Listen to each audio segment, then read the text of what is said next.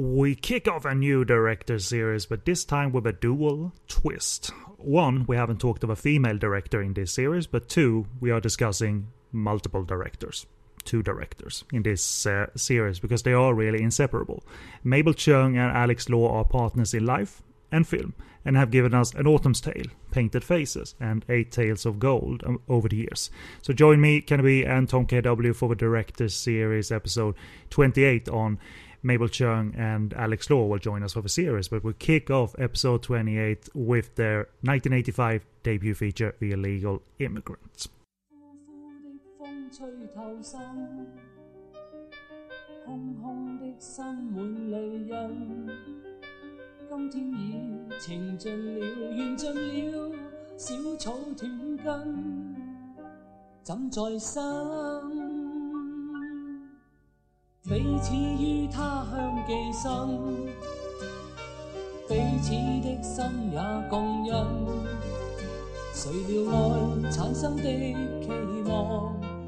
And welcome back to the Directors Series. We've been away for a little bit, and I think it's wise to sort of look back a little bit on our prior Director Series, because between then and now we actually sadly lost the director we covered last series. That was Ringo Lam. A few months after we posted our last episode, we found out that Ringo Lam unfortunately had passed away, so we won't be seeing any more films from the man. But obviously, as I always say, because it makes me feel better, he obviously left something that is going to stay.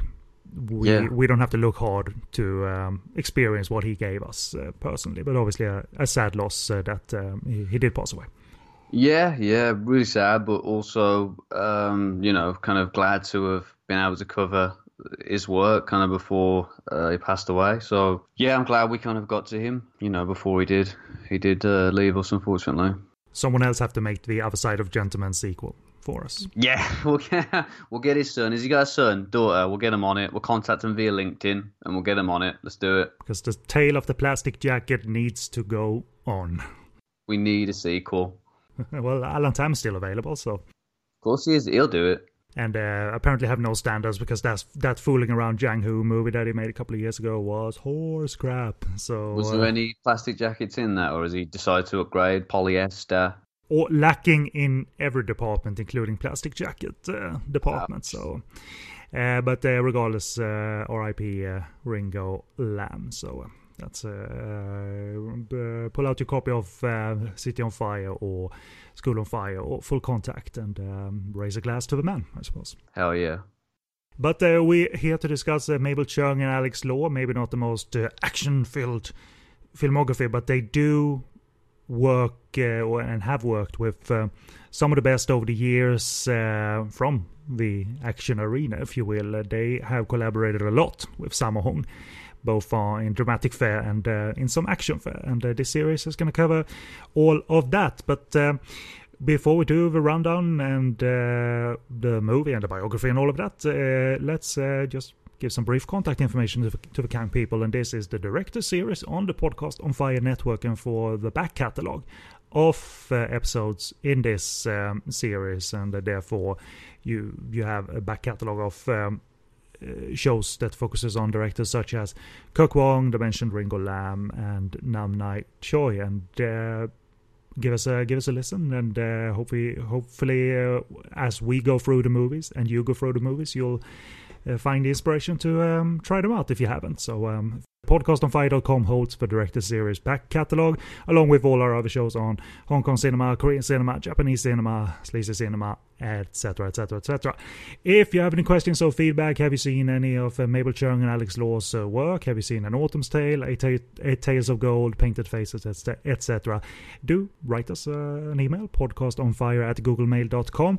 Join us over on social media for discussion and so forth, and show updates, and you can follow that over at our Facebook group. That's where I post most of those things. It's called Podcast on Fire Network, so join the discussion, and we keep it friendly over there, and not that other groups or this cesspool of bickering and but it's simply friendly over there. So nothing is off limits in terms of like sacred. You can share your opinion on Drunken Master if you like. It's not improper to come this late to the game and share your opinion on Drunken Master. Please don't share any opinions about films pre-2017 or you're out. That's the policy. Sorry, Ken, I just get that out there. I had to get that out there. It's been too many people posting films from 2015 about films from that year, and it's just really getting to me lately. One of my favorite movies is from 2015. I recently talked of it on a podcast, the badminton movie Full Strike. That's okay. That's all. I'm gonna allow that for you because I'm a fan of tennis. Goddamn right. Yeah, that's okay. So join us over there in the group. Click the logo on the top of our website to reach our page. Leave a like and support. Follow our tweets over at that podcast on fire. And you can also listen to us on Apple Podcasts. Subscribe. And if you like what you hear, leave a star rating over on iTunes and even a written comment.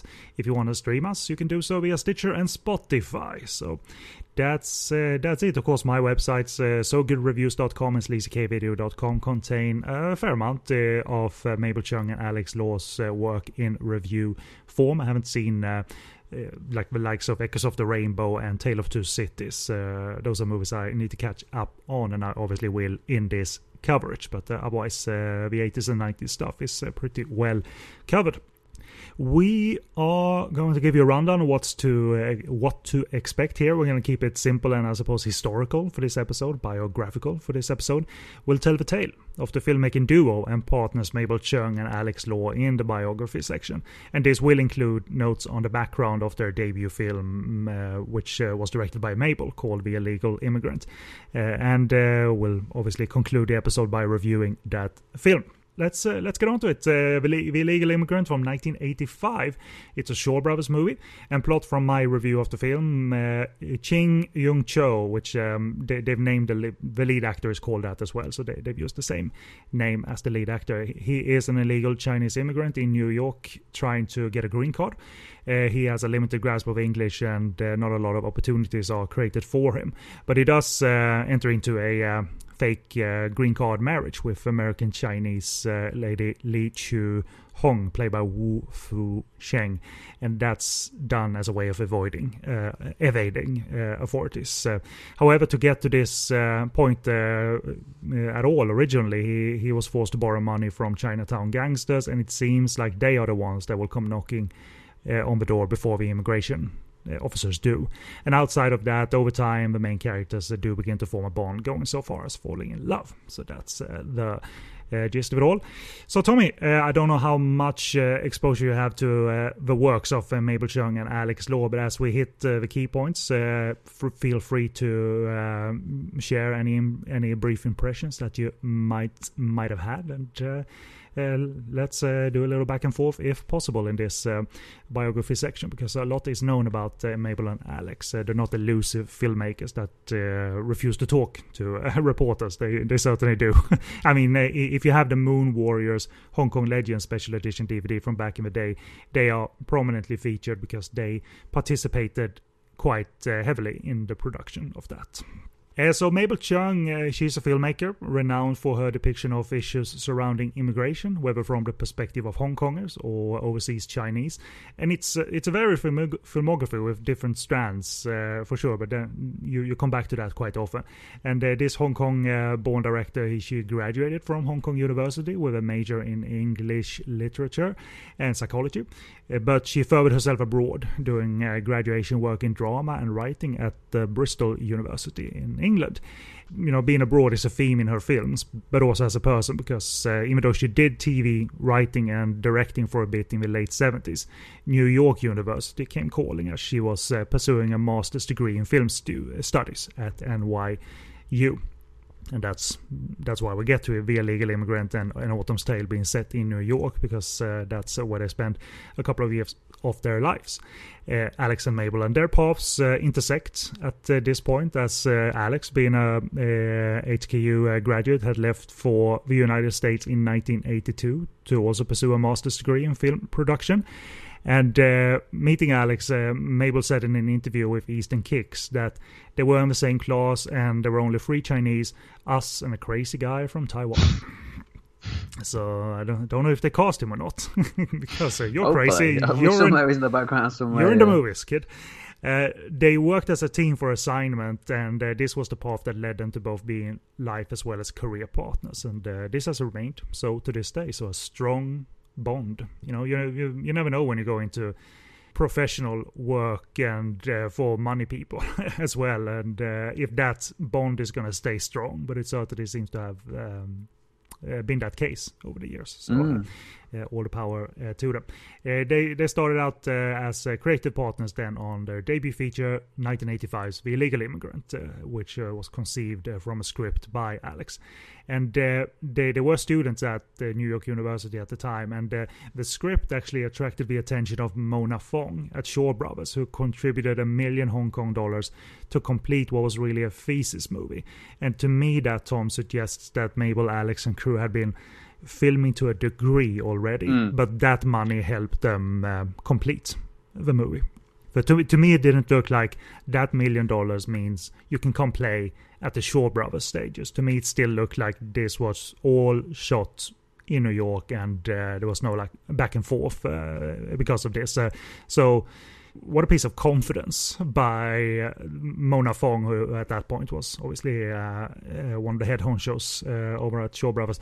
What a piece of confidence to just give these students money to complete what Mona probably saw as a movie rich with themes. Maybe not the most commercial movie that Shaw Brothers ever put out, but maybe the writing was on the wall in terms of Shaw Brothers. It was 1985. Yeah. After all, they weren't producing as much, and I think 1985 is essentially the last production year of Shaw Brothers. Yeah, they could take a few more chances, I think, at this point in the kind of life of the company, and obviously she saw potential in kind of what they maybe already filmed. But I agree, it doesn't feel like there's a film there, a short film there, and pieces have been added to it. It all feels kind of a whole piece. I'm sure it was conceptualized, but that money helped them get it done quicker and more smooth. Maybe get into more locations. Who knows? Because it has location work galore, really. Both pay for the holiday to Atlantic City. We're gonna make the movie. Let's bet the budget of the film on the craps table. Damn it. Well, back to making a student film. We'll get Bruce Springsteen to write a song about it and it'll all be okay. It all led to a box office take of close to $5 million Hong Kong dollars, and the movie earned Mabel the Best New Director Award at the Hong Kong Film Awards. So, the attention of the industry happened, not just from Mona Fong, and the movie was forgotten after it was released. No, the industry paid attention. Critics paid attention. I don't have any clippings in terms of the reception from the time, but obviously you don't get a Best New Director automatically by just shooting a little film. So I think they saw something that was intelligent coming from Mabel and Alex. I think that's a rather heartwarming thing that they were serious filmmakers. Obviously they were, but I don't think they would have predicted that from movie one we're gonna take off. Yeah, and to have such a kind of unique voice from movie one and kind of know what you want to talk about and what you want to portray on screen from movie one is kind of very very unique. Indeed, and this was an industry that took them in and embraced them, and they would be the recipient of further entries in the so-called Migration trilogy.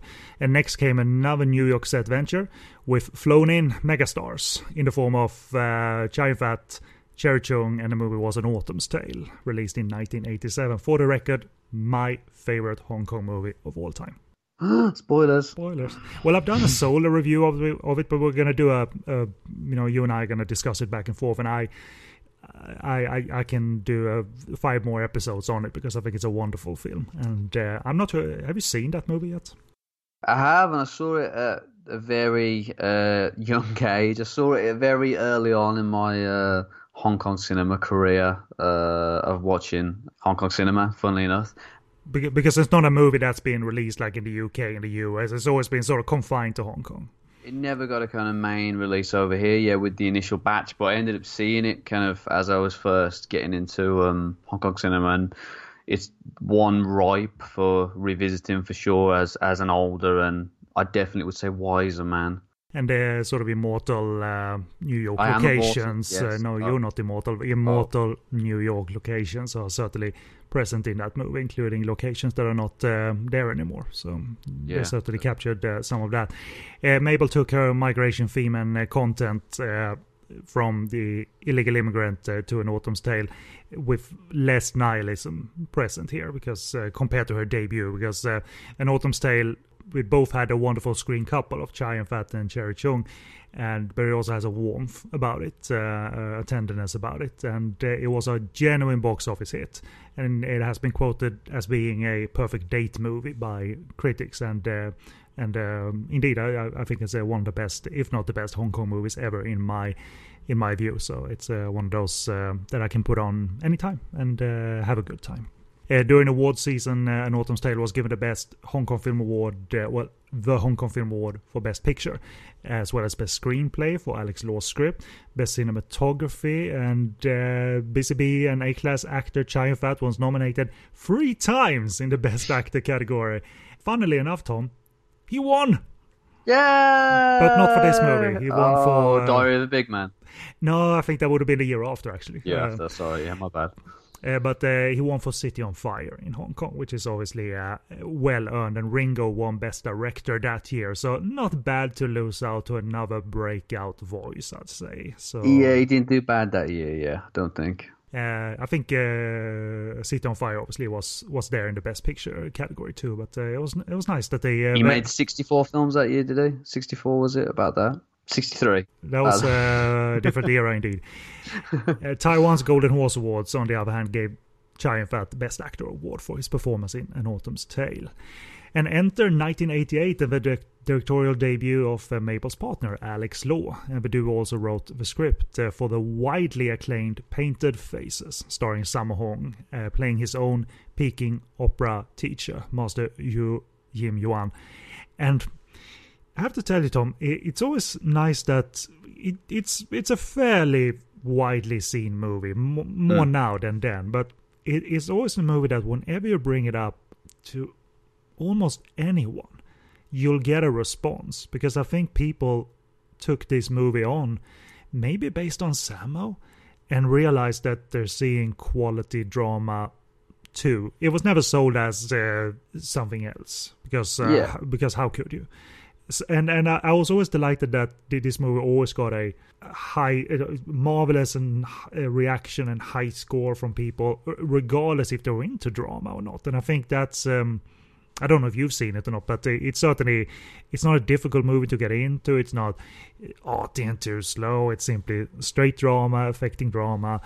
And I don't know, maybe people's in to Painted Faces is the fact that it depicts partly the real lives of Jackie and Sammo and things like that. But yeah, well, I think it was, I wouldn't say it was, the first film, one of the first films where Sammo really got to kind of showcase his dramatic chops, but it was that period in his filmography or in his career when he started to kind of make, stranger films, darker films, kind of more dramatic films, was trying to mix it up a little bit after that kind of golden period throughout the 80s. So that kind of late 80s, early 90s period was a bit more different for him, a bit more dramatic. And I think these are one of the ones where people come in to maybe expecting something and get something else kind of out of it. But yeah, some interesting films in that period, this being one of them, or that being one of them. And we'll certainly get back to it. We've done a main review in a podcast on Fire, but we're going to do a sort of look back in a future episode for Painted Faces, because I'm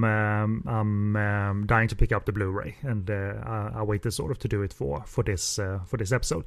But it depicted, that movie Painted Faces, a class of kids training in the dying art of Peking opera. It's a period piece set in the 60s, I believe, and it is notable for the kids that depicted actually being the class class Jackie Chan, Yuen Biao, and Sammo Hung were part of. And they are characters in the movie, but not the main characters necessarily. You hear them mentioned, Jackie, Sammo, things like that, but it's not their movie as such, which I think is a wise choice because it puts a sort of broader focus on the movie, not just a focus on those three.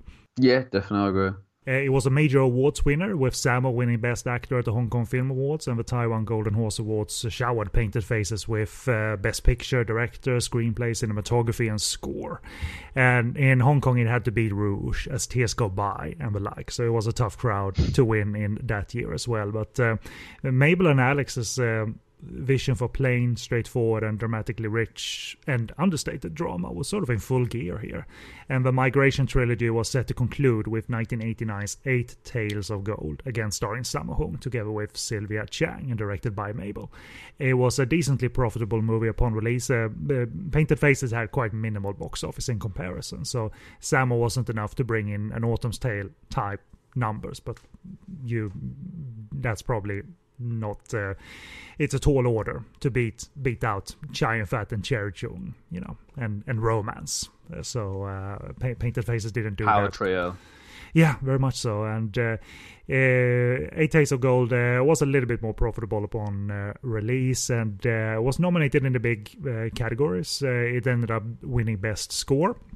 And then they veered off a little bit from each other, but not too much. Alex wrote for a couple of Kenny B and Anthony Chan comedies, but they were kind of infidelity comedies, I believe. Ken, you dirty bastard. Like One Husband Too Many was one of the films. So, but for these movies about fooling in Hong Kong cinema, Progressive, I like it.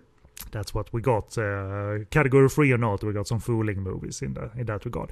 But the real emergence of the duo really didn't happen until 1992. But I didn't know this until I saw supplemental features on the DVD explaining this. But the pair worked as writers, and they got credit as planners on Sammo Hung's swordplay movie Moon Warriors.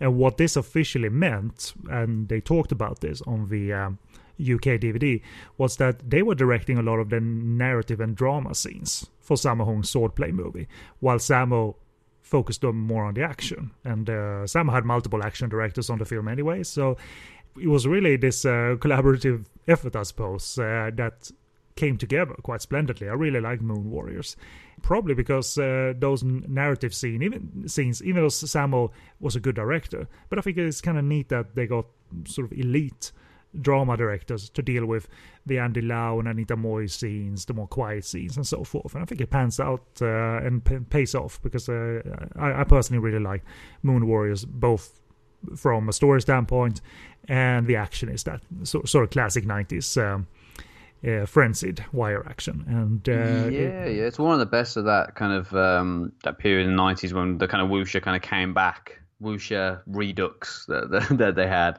It's definitely one of the best of that period for sure. I also remember the VHS promo trailer in the UK was set to one of the key pieces of music from The Big Gun Down. Ennio Morricone's the big nice. Score for The Big Gun Down. It's not in the Hong Kong movie per se, but the promo trailer for the UK used that music, and it was a perfect fit, as it always is when you put Morricone on just about anything. What can I say? We got class. You know what I mean? For sure. I mean, it made you want to watch the movie, really, Moon Warriors, because it seemed rousing, and the movie corresponded quite well to that. So, what happened after Moon Warriors? Their contribution to that. Alex took the time to direct and co-write what turned out to be the successful Chow Yun-fat comedy Now You See Love, Now You Don't, from 1992, co-starring Carol Chang, Anthony Wong, and the likes. So if you get Chow Yun-fat, then the box office is gotta be solid, apparently. So sorry, Sammo, but more awards versus box office, but they could do both, I suppose. And I'm looking forward to revisiting that, because I think it was their first sort of straight comedy that they were both involved in. So not this not a lot of like heavy migration stuff, but rather a star sort of a romantic comedy. So they worked hard and long to get 1997's The Song Sisters made. which is about the spouses of historical characters Sun Yat-sen, which is the father of modern China, Dr. H.H. Kung, who was China's richest man and finance minister, and Chiang Kai-shek, the leader of the political party Kuomintang, commander-in-chief of the Chinese armies, and later president of the Republic of China. The movie concerned their wives, and it was a hot potato due to its politically sensitive and historical subject matter, and it was initially censored and cut by mainland censors, but later approved for release after Mabel Cheung pleaded her case after a lengthy period and process, which I think, it's 1997, and I don't think that was easy back then. No, that was a tough year to kind of to get that film made. That year, and also deal with politics and what mainland, try to argue that this should be seen, while mainland China says, no, it shouldn't. Yeah. And that would have been the end of it, you'd think. But I'm glad that she stood her ground and got it seen. But the pair had not abandoned sort of memories of being students. So they had a little look back and nostalgic piece made in the form of 1998's City of Glass. Which it wasn't a refread of their days in New York necessarily, but rather Mabel's student days at the University of Hong Kong, and that was woven into a tale that had like cross-cut narratives set in 1997, and then it cuts back to 1960s and the likes. Leon Lai is in it. I think it's an early role for Daniel Wu as well. So we're gonna look back on that, obviously. And being set in 1997 in a movie made the year after the handover, it is a reflection of the Hong Kong handover as well, to a degree. So 2001's Beijing Rocks, starring Daniel Wu, Shukai. It wasn't a big earner in Hong Kong, but middling to decent reviews still singled out its mix of Hong Kong production values and an apolitical story. Considering it's set in China, it wasn't that political, but rather it concerned the underground music scene, and then brought together worlds such as the American Chinese world, Taiwanese, mainland Chinese, and the movie stars Daniel Wu, Shu Kei, among other people. So you got a sort of melting pot there of America and Taiwan, if you will. But then Mabel turned to documentary work, and this was something that Tom made sure I got into the outline to not miss, because I wasn't aware of this at all. In 2003, there was something called Traces of a Dragon released, and the subject, Jackie Chan. Not in a traditional sense, because this tracked back to the story of Jackie Chan's father, revealing to him that he was not the biological child of his parents, and that he had elder siblings in China. And Mabel and Alex were apparently approached by Jackie or his company. He wanted this to be documented, the revelation of his family background. So they flew with Jackie to Australia to log material, but there was no set plan or really expectation in terms of what they would capture and assemble into a final documentary form.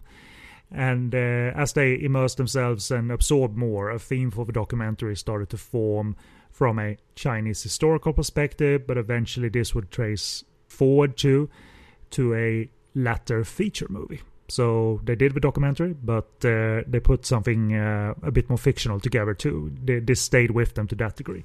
You did watch it, or were you just aware of Traces of a Dragon as a documentary? Yeah, I saw it a few years ago. I managed to track down a copy of it. I don't know whether it's been available, whether it's been commercially subtitled or what, but I remember finding it kind of with subtitles, and I don't know whether it's a fan, but I remember getting to track it down. Interested in seeing it when I'd heard about it, but yeah, it's really interesting. It kind of really humanizes, Jackie. Is it loose as made? They follow around Jackie and see and stuff. There's a mix of kind of archive footage, a mix of kind of telling Jackie's story, kind of his father's story, and his father kind of had an interesting life and was kind of his time during kind of the war and the way he had to kind of flee. He fled from China. During kind of the 40s, I think, late 40s, early 50s, and came to Hong Kong, and it's met Jackie's mother, and it's really interesting story.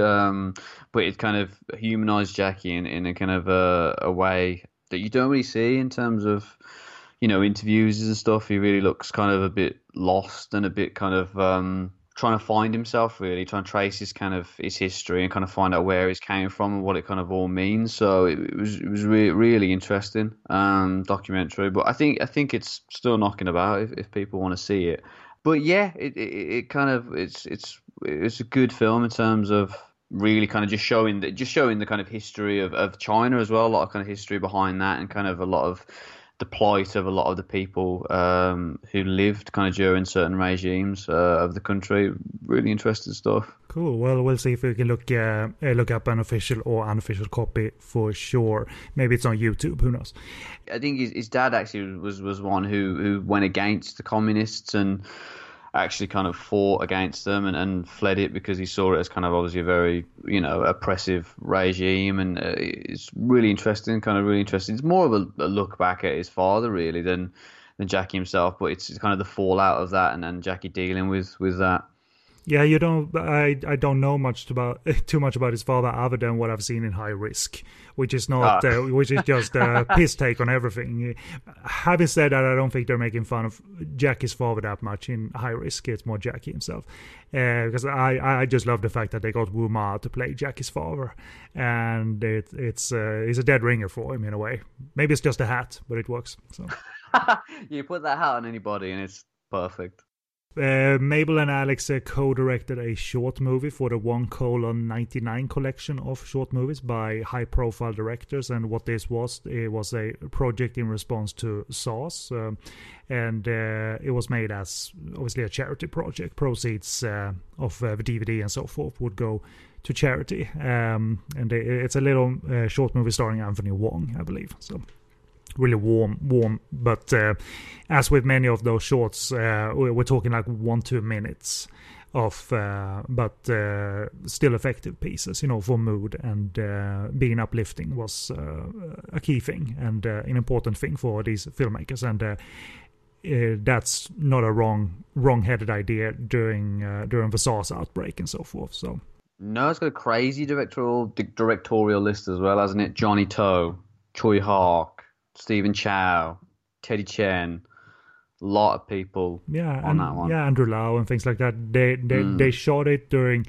one of the ending scenes in Infernal Affairs 2, because Eric Tsang, he has there's a party scene at the end of Infernal Affairs 2, and there's a bit in the short he's in where he's in the same wardrobe and he's addressing the camera and things like that. So it was during that time as well. The pair stayed quiet for a bit until 2010's Echoes of the Rainbow hit it big. Directed by Alex Law and starring Simon Yam and Sandra it was about a working family whose son goes on to stardom as an athlete but becomes ill with leukemia. It was a period piece set in the 60s, and this one also scored big at the Hong Kong Film Awards, with Alex's own script winning an award, as well as Simon Yam picking up what I believe was his first Hong Kong Film Award for Best Actor. The thing is, he's been busy, but he's been busy doing movies that are not meant for awards necessarily. You know what I mean? So maybe it's not that much of a shocker that it took that long to win a Hong Kong Film Award, because you weren't expecting him to win it for, random action pieces or Dr. Lamb or Don't Stop My Crazy Love for You and things, movies like that. Yeah, of course, yeah. Or Gigolo and Whore wasn't necessarily... That's an award winner, if I ever heard one. So that was nice. We're going to get to that. I still haven't seen that. A couple of short movies across 2013, between 2013 and 15, such as Indigo and The Story of O followed. But the next big feature, and this tracks back to Traces of a Dragon, was Mabel Cheung's A Tale of Three Cities. It was released in 2015, written by the duo and starring Lau Ching-wan and Tang Wei.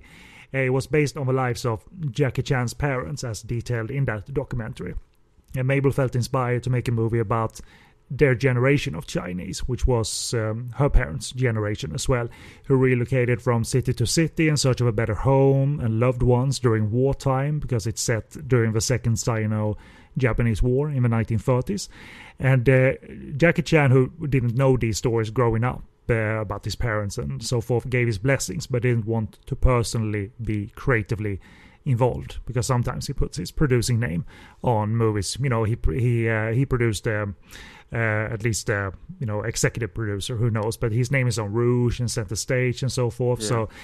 So but his name isn't on this as such, and it was a multi-nominee at the Hong Kong Film Awards, but didn't end up winning anything. And I think that's it currently in terms of these two. There's no announced titles, so that gets us up to 2015, and now we go back to 1985, and their first movie, The Illegal Immigrant. After so many awards, we go back to the one that meant their first award, their Shaw Brothers drama. So let's do some brief opinions first of all, and it's a rewatch for me because I picked up this DVD when Celestial put out the remastered print, because I was a fan of Mabel and I wanted to see the beginnings of it all, and it will never rank as Shaw Brothers' finest gem out of the revolts or anything, or Mabel Chung's either. It was their finest film of 1985. That might be the case. Who knows? I mean, the Kung Fu classics still came out that year. Disciples of the 36th Chamber, Opium and the Kung Fu Master, but... You're right, you're still just coming to the end of that phase. Indeed. Before I continue, it's so amazing that they always talk of like actors like T. Long. Oh, he's fallen from grace. He was a star once, and then Better Tomorrow came along. But it was like he was in a Kung Fu still movie working. That he was working the year before. What are you talking Yeah. about? Like, he was a fallen star for 5 months. And then he He got a wasn't gig in again. 16 films for 4 months. Exactly. Yeah, like you only did the one per year. Do you know what I mean? It's so lazy, that guy. Jesus Christ. But and it won't be Mabel Chung's finest movie either. It's a first movie, so it is roughly executed, but it does accomplish some fine things thematically. It has mostly workable natural acting, and it's a debut work, and you would expect it to be a little bit unpolished. But I think that there's an intelligence in there. Her style quickly became refined 2 years later, which is the assuring thing. And the Illegal Immigrant is an interesting warm-up exercise that has intelligence about it, but not as much dramatic punch necessarily. But you gotta put it into perspective. It was a student movie that was financed for whatever reason. Who knows how I want to know how Mona Fong found out about this. If they were trying to lobby Hong Kong producers for if there was a system in place. Well, she was sleeping with that crazy stop Taiwanese it. guy.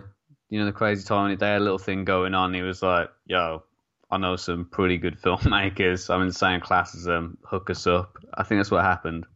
I don't know. I could have just made that up, but I'm You sure I read that probably somewhere. did. So let's stick to some facts here, including your Likely. short opinion of The Illegal Immigrant, first of all. Short as possible. Okay.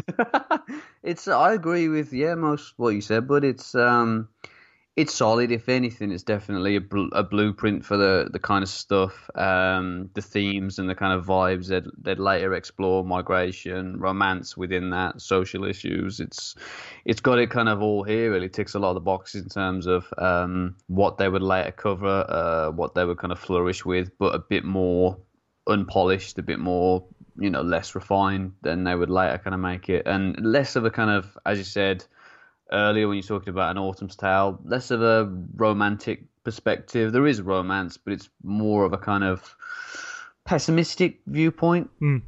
Has a more pessimistic viewpoint to it, I would say. The leads were presumably amateurs or class friends from NYU, I would guess, because both of the leads appear in An Autumn's Tale as well. Yeah. So because that was obviously shot on location, or mostly shot on location. So who knows if they came from the drama department or not? But they weren't flown in, and it looks like it that it is an amateur production. But its star, I think, Tom, is setting, because the New York setting really feels present, because it's not like this is a sort of second grade play with cardboard sets, or that would be a bit disappointing. but yeah. it has present environments inside and out, whether the sweatshop at the beginning of the movie with all the seamstresses and all of that, and they still have capable crew here technically, because the cinematography is professional and fluid, and so it's not this sort of handheld 16mm roughly patched together work or anything. Yes, it's remastered, so obviously it's going to look better now, but its setting, I think it's one of the better impressions I take from this movie, that we believe this is New York and not this manufactured nonsense or anything. So I agree. Glad Bob Bukowski actually made the Hong Kong movie poster because his name made it because I think it is a big part of the film. That That would be the cinematographer. the cinematographer, so yeah, he seems to really relish the locations, and it always looks good, even if what's going on with the characters falls a bit flat from time to time. It always looks, really good and authentic and, gritty in spots, as 80s New York was. Yeah, this is long before, and they're not shooting in Times Square necessarily, but obviously it's still long before the whole cleanup of New York. So at this time, if you were to go into areas where there were a lot of strip clubs and so forth, you would have been able to capture that quite easily because it's all present in. And An Autumn's Tale doesn't do that either. I certainly can spot that they were returning to certain locations for scenes in An Autumn's Tale. Certain alleys where there's walking talks, and there's a scene outside of a theater or cinema in An Autumn's Tale where Chow Yun-fat is arguing with a police officer that I think is a location they're also in here in The Illegal Immigrant. So it's one of those, I think I've seen that street corner before. Yeah, it seems like if you had these great locations and you were going to use them, or you need to find somewhere to kind of use for similar scenes, you would go to the same location because obviously they look so good on film. Yeah, and it does feel real, and I'm sure this was there was a certain familiarity of their daily lives, or that they researched what the Chinese community was like in New York, because it really gives often an impression that that they know what they want to capture. If we go back to the sweatshop, but also the fact that characters are living with this sort of cloud of am I gonna get a green card or not? Our main character has entered presumably illegally, he's borrowed money to enter the country illegally, so that's obviously a cloud that's present over him, and which is a fairly nice thread throughout the movie. The tension in the movie that isn't played as tension, but that is the tension of the movie. How you gonna avoid authorities, and how you gonna progress, how you gonna learn English better, and how you gonna be able to sort of bullshit your way through these random inspections by immigration officers and things like that. So, and the production values are quite immense, considering that they go on to graffiti filled subway cars and shoot that way. And I think it's not like look at us, but rather this is where the characters would have been at, so let's just capture that for a little bit. And I think it feels real. The environment, I think, again, I'm going to say this again, the environment is a star without it being look at us type of moment. We're in New York. It definitely doesn't romanticize the location or kind of what's kind of around the characters. It definitely just gives it more of a straightforward kind of matter-of-fact everyday way. Which, again, as filmmakers, Melba Chung and Alex Law did a lot kind of during their career. I mean, there's an art to making that work, because it can also be very boring if you're just straightforward. Definitely. But I think it was more just the location seems organic to the characters rather than this kind of, which we got in the 80s, a lot of Hong Kong films that were like, let's go on holiday. Let's kind of have a travel log. That authentic New York experience that was A Better Tomorrow too. Yeah, of course. I mean, that came to mind as soon as I mentioned, as I was starting to mention films like that. But yeah, it just feels like it doesn't feel cartoonish or stereotypical. It just feels like kind of authentic and real, and they're not kind of trying to glamorize it or kind of portray it in a certain way. It's just this is where the story's taking place. It's a slice of life for the main character, and the filmmakers are not. I mean, it has darkness, but I didn't pick up on any sort of cynicism from the get-go, like 5 minutes in, we care so much about humans and we hate the system. But rather, they build that up as a fact that, well, he's had to venture into areas where he has to borrow money from gangsters. But to me, Tommy didn't feel like a fairly sort of gut punch type of movie. For the most part, it's a fairly calm slice of life, even though it's not uplifting, but it's still fairly calm, Yeah, I'd agree again, like saying kind of the nihilism to it, but it's not really it's not kind of a hardcore kind of nihilism. It's more just this happens to characters and these events take place and it comes to a kind of natural conclusion. It's not really trying to, force anything down your throat in terms of a tone or any narrative choices that seem kind of over the top. It's just very kind of low key and kind of plays itself out. And considering those are the instincts of the filmmaker at hand, Of a the first time filmmaker, yeah, which some is kinda people mad. just have it in them, man. Well, you think if you're going to have a shot at, a film, you'd think a lot of filmmakers think it's the last one when they do the first one, so they're trying to get, shoehorn kind of everything in that. Yeah, but then it would have come off as too anxious, and it never comes off as too Yeah, anxious. it never comes out like that. It's the complete opposite of what you'd expect, a first-time filmmaker to be.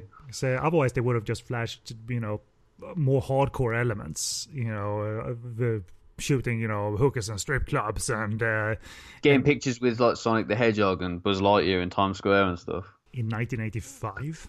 I don't know. You'll have to check. Yeah, that fact checking is gonna be quite fast, like Toy Story was in 1995. Damn it. I like scenes when the lead actor Ching Yong Cho, he's really good when he's in these pressured moments when he can't use his limited English to even serve a customer who wants to buy a donut. He tries like phrases and it doesn't work. It's just random. He doesn't know. I think as much of an amateur actor he is, those are the moments that I think he's good at, when he's pressured a little bit, when he just throws it out there and hopefully it will go away. Whatever situation is in front of him. And obviously the same is true in his various scenes with the Western immigration officers that come knocking randomly on his door. So I think those are the scenes where their lead actor become, he stays with you in those scenes, in my opinion. He's good. I don't think he's given the best material. I think those scenes, particularly with the immigration officers and also the guy that they owe money to, I think there's some kind of naive narrative choices and just a bit of an experience, it seems, concerning how the characters should interact and how the scene should play out, which take me out of the film a little bit. I think they just suffer a little in that regard, but it just seems like it's a little bit of an experience really in terms of how to kind of a scene should play out and how the characters should interact. There's a bit of kind of stop and start to it, but especially their interaction later on, him during and, the back end, there's some arguments that they have, and because they're not a couple and they're not gonna fall in love that easily or at all, but their arguments are not. I think some of the weaker sort of actor interactions, but I understand structure of it all. And then you come back to the fact that, well, they're students and they're learning drama and they're not backing away from it. They're going to try and execute it. Yeah, it's better to try and fail, isn't it, than not, have something boring and not kind of try. But it doesn't sound to me like you thought that the movie then just completely backflipped on itself and started to fail hard. It sounds like you were still you understood that, well, they weren't aiming to be Hong Kong filmmakers with this movie. They were still students. So. Yeah, of course. I mean, again, it's going against kind of trends and what really was kind of popular at the time. It's really it seems like they don't have a sight on kind of to be popular or to kind of have a box office success. It's more about kind of telling a tale that's quite personal to them, and I think they stuck more or less kind of with that throughout their career, and it kind of starts here. But if anything, they stuck with their thesis, I think, regardless if they wrote it perfectly throughout, this was their thesis, and they don't lose track of that, even if it's awkward sometimes along the way. But yeah, the acting is a bit ropey at times, but that makes sense. I mean, a lot of first time, and from what I can find out, one time actors here. So you're gonna kind of got to keep that in mind in terms of what the film is. But I think because the fact it looks so professional, sometimes it fools you into thinking that it's maybe a more assured hand behind the camera. They didn't fly in too long with that extra $1 million at their disposal. He was too busy having his sabbatical from Shaw Brothers. Exactly.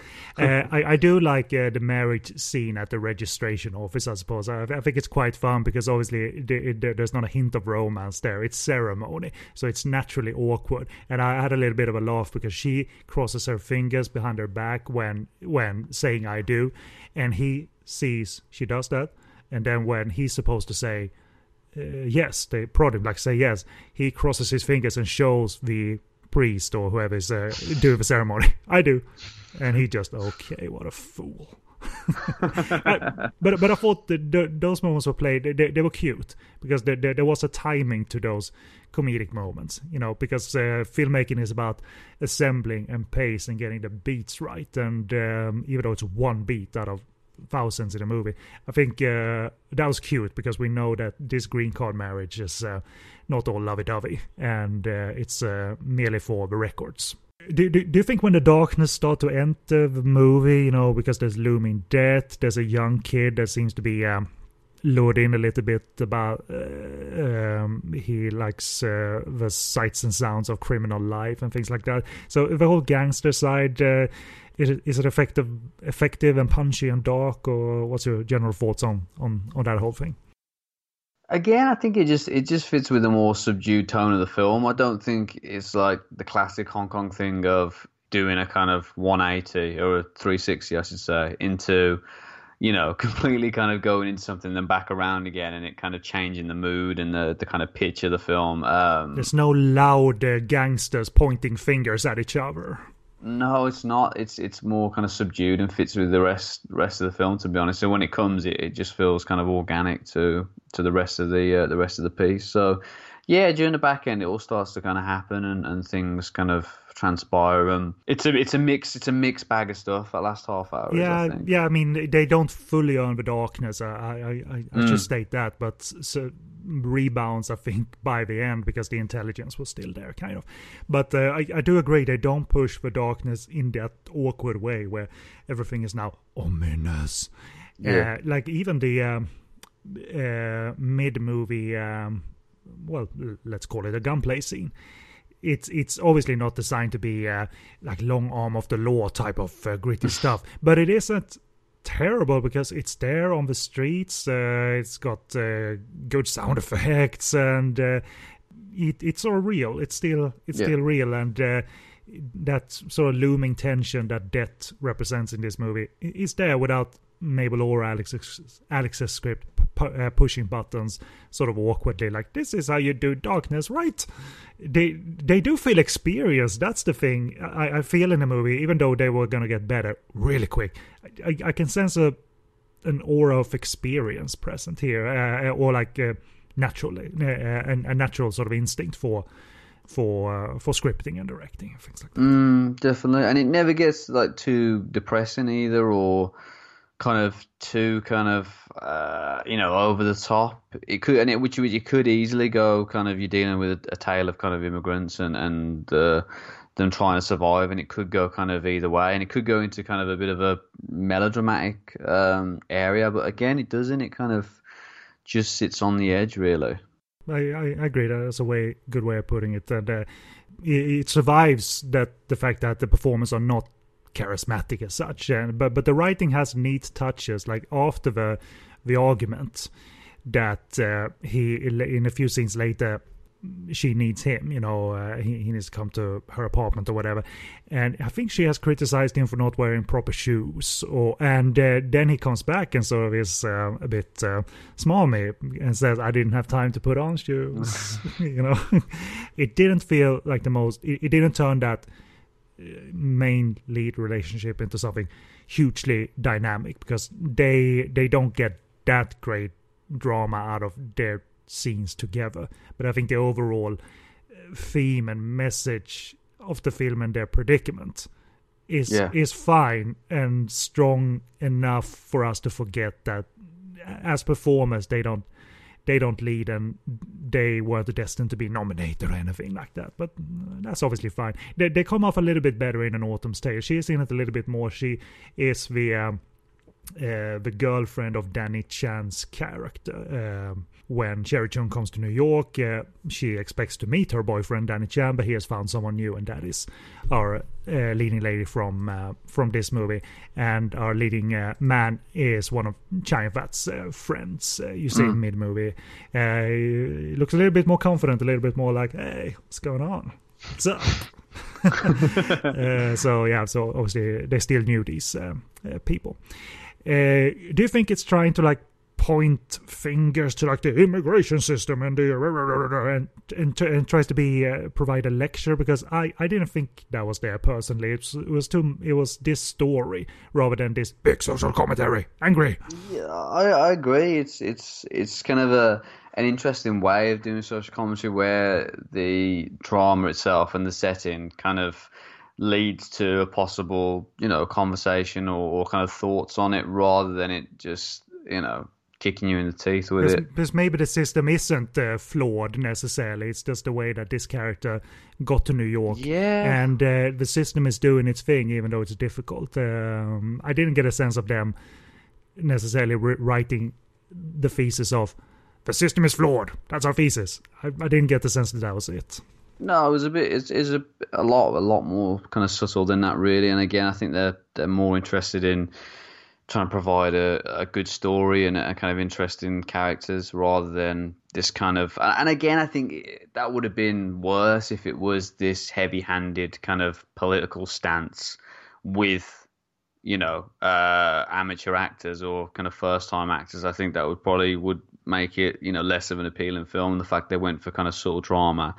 And kind of kept within the range or the talents of the actors that they had, I think was the sensible choice. And no one even has like an ending speech of like, I wish I'd done something different. I wish I la la la la la. It's not overly explicit, and I think it's to its advantage, mostly because I got this. So they didn't need it to be that much explicit. Granted, the ending violence is explicit for dramatic purposes, that it's been building up to this, and it probably would have benefited from a more seasoned action director, but still it's trying content here and theme and drama well enough, and that it would end in violence is not something we're surprised by, because it's sort of been present, but I think, Tom, without spoiling it, I think the final funeral scene rights the ship a little bit more. And if we would have ended on a freeze frame of someone's bloodied corpse, I would have thought like, well, that's a film student's way out of it, Yeah, or them just like jumping in the air and then freezing on that. That would have been better, I think. The clock company that sponsored us. Yeah. No, but really, I think it's pessimistic as it ends, but it maintained the solid intelligence. The final funeral scene made me think of what they had been sort of calmly talking about to us throughout the movie, and it was left with, well, the difficulty for the characters necessarily. It's gonna go on. The difficulty of the characters. The movie doesn't end with a freeze frame of him with his green card. Smile. Yeah, it's not that type of movie, because and I think it's to its benefit that it doesn't close the circle on each and every story necessarily, because we're left with the fact that, well, this was the limited experience we had with this character. Where is it gonna go? Is America the answer? Who knows? But it's not a cop-out type of ending. I'm sure people will say it is a cop-out type of ending, but I was left with that I understood the predicament and the dramatic intentions, however rough it might have been in between, or rather towards the end. But they wouldn't have awarded Mabel if they didn't think this had something to say, both from an abroad perspective or from the internal perspective of Hong Kong. And so I think it's not like this frequent revisit that is going to wow you over. But if you're interested in Mabel and Alex's journey, this one, was given a chance to be in circulation again via, their remaster job by Celestial in the 2000s, and because I'm sure this was fairly off the radar up until that point. Yeah, I would think so. To be honest, I agree with kind of pretty much everything that you said. I really do. I think it's interesting as a introduction to their filmography. It's kind of a blueprint for a lot of the themes and topics that later cover. And yeah, it just comes to a natural conclusion that fits with the rest of the tone of the film. And yeah, it's I don't know whether it's one of the highlights of their kind of filmography, but it's definitely a key film in their filmography for sure. And boy, did they get better and quick. Quite quickly, indeed. The Yeah. leap into An Autumn's Tale is and confidence in terms of conveying dramatic and romantic beats is quite something, and it's not a showy movie either. It relies on story, stars, and the stars bring it in spades. Well, that's it. It's kind of like once you can get kind of very experienced actors involved, who are kind of maybe a bit more natural and a bit more kind of used to what they're doing, then that makes a big difference in terms of the quality. Not to take away from this, but obviously it's a very kind of different film. The next film that they'll make compared to this. Yeah, I can't remember much nihilism in subsequent work necessarily. I mean, Painted Faces is sad, but it's not oppressive or anything.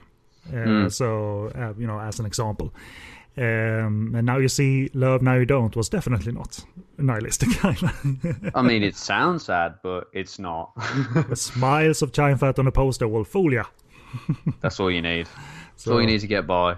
So there it is. I don't have any other notes. I'm glad you saw the movie for what it was and all of that. Not that I was afraid of you coming down and like, oh, we can't do this director series anymore because this is an amateur hour. Well, it was because they were. So. I don't want to do the rest of the series because I can't sit through an hour and a half of this, Ken. I'm sorry. That's it. I'm done. You will experience more fun Chime Fat trying to speak English scenes in An Autumn's Tale. That's what I want. That's what I signed on for. That's all I want. No, I mean if you look back at some of the other directed series we've done, that there was probably worse films, worst introductory, worst kind of one or two first couple of films in a filmmaker's filmography than we have here. For sure. So I think once you kind of get past the kind of, or just kind of understand the kind of backstory behind the film and the kind of what the film's going for, the tone of the film, then you should be okay. If you go in expecting, the prequel to An Autumn's Tale, probably going to be a bit disappointed. It's going to feel a little bit lesser, indeed. But good perspective on it. Well done. As for availability, since Shaw Brothers put money into this, it was also their movie, rights-wise, and it was released in a remastered version DVD as part of their Shaw Brothers range on disc.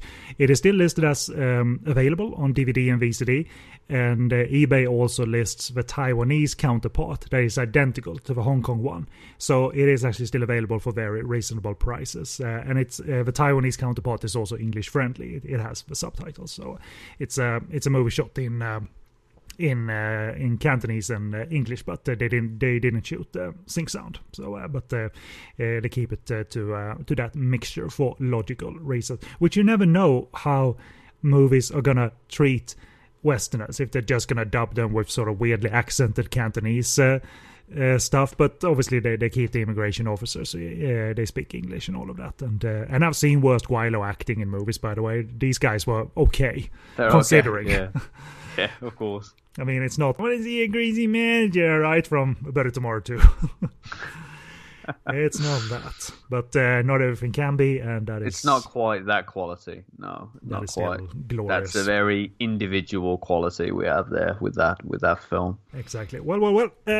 Let's conclude this one then. I haven't mapped out the next episode, other than it's going to be An Autumn's Tale, where we're going to try and squeeze in some quick take reviews and so forth, but I haven't decided exactly how it's going to play out, but the next episode will be An Autumn's Tale for main discussion, and looking forward to watching it myself again, and looking forward to hearing your thoughts on it for this revisit for the first time in, who knows, 10 years or so. Yeah, likewise. Yeah, definitely. I mirror your opinions, Ken, but obviously with your name in the place of mine. Does that make sense? Just edit that. Just edit that. Just edit that out. Mirrors Just get that out. Ken is good, and he is the great leader. I mean, he's a nice guy. Just set me up as you always do. It's I fine. do. It's okay. Post credit is my little assembly of I am Tom. My pants are off. I pooped them. Good. I like those. That's what I listen back for. So a little bonus for you. Anyway, for all your Podcast on Fire network needs, including the back catalogue of the Directors series, please visit podcastonfire.com. All the relevant social media links and streaming links and so forth are available on the website as well as in the show post. So let us know what you thought of the episode, and let us know if you have any thoughts on Mabel Chung and Alex Law as filmmakers. And if you don't know anything about them and you follow this series and therefore their journey, then let us know along the way what you think, what you feel of, what's the sort of vibe you get from of the filmmakers as we discuss their movies. So it's going to be a fun journey as always. So I think so. I think we've got a pair of interesting filmmakers here. I don't know whether we can handle two filmmakers at the same time, Ken. I mean, I don't know. You might have put a lot of kind of pressure on us there, but I think it should be an interesting ride, yeah. In this case, it felt odd to separate them because they aren't. Oh, of course. Yeah, so, of course. So it brings a twist to the Directors series. So there it is, but let's sign off. I've been Kennedy, and with me, stay always lovely, Tom KW. So say bye, thanks, buddy. Man. Best compliment I've had in a few years. Cheers, Ken. It's been a pleasure, as always, and thanks, guys, for listening.